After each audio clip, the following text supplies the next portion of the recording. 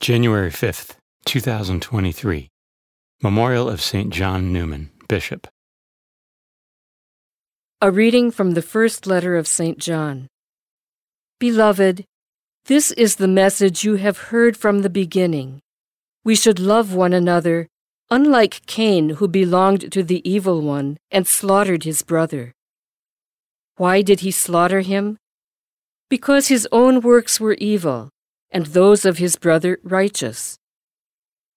Do not be amazed then, brothers and sisters, if the world hates you.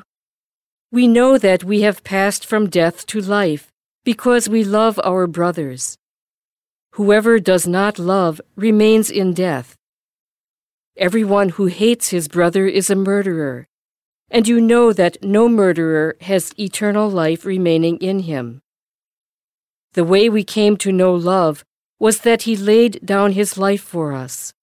So we ought to lay down our lives for our brothers.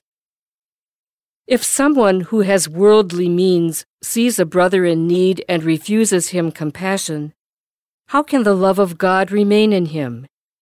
Children, let us love not in word or speech, but in deed and truth. Now this is how we shall know that we belong to the truth, and reassure our hearts before Him in whatever our hearts condemn, for God is greater than our hearts and knows everything. Beloved, if our hearts do not condemn us, we have confidence in God. The Word of the Lord. Responsorial Psalm. The response is, "Let all the earth cry out to God with joy." Sing joyfully to the Lord, all you lands. Serve the Lord with gladness. Come before Him with joyful song. Let all the earth cry out to God with joy. Know that the Lord is God. He made us. His we are. His people, the flock He tends. Let all the earth cry out to God with joy. Enter His gates with thanksgiving, His courts with praise. Give thanks to Him. Bless His name. Let all the earth cry out to God with joy. The Lord is good, the Lord whose kindness endures forever, and His faithfulness to all generations. Let all the earth cry out to God with joy. A reading from the Holy Gospel according to John. Jesus decided to go to Galilee, and He found Philip. And Jesus said to him, "Follow me." Now Philip was from Bethsaida, the town of Andrew and Peter.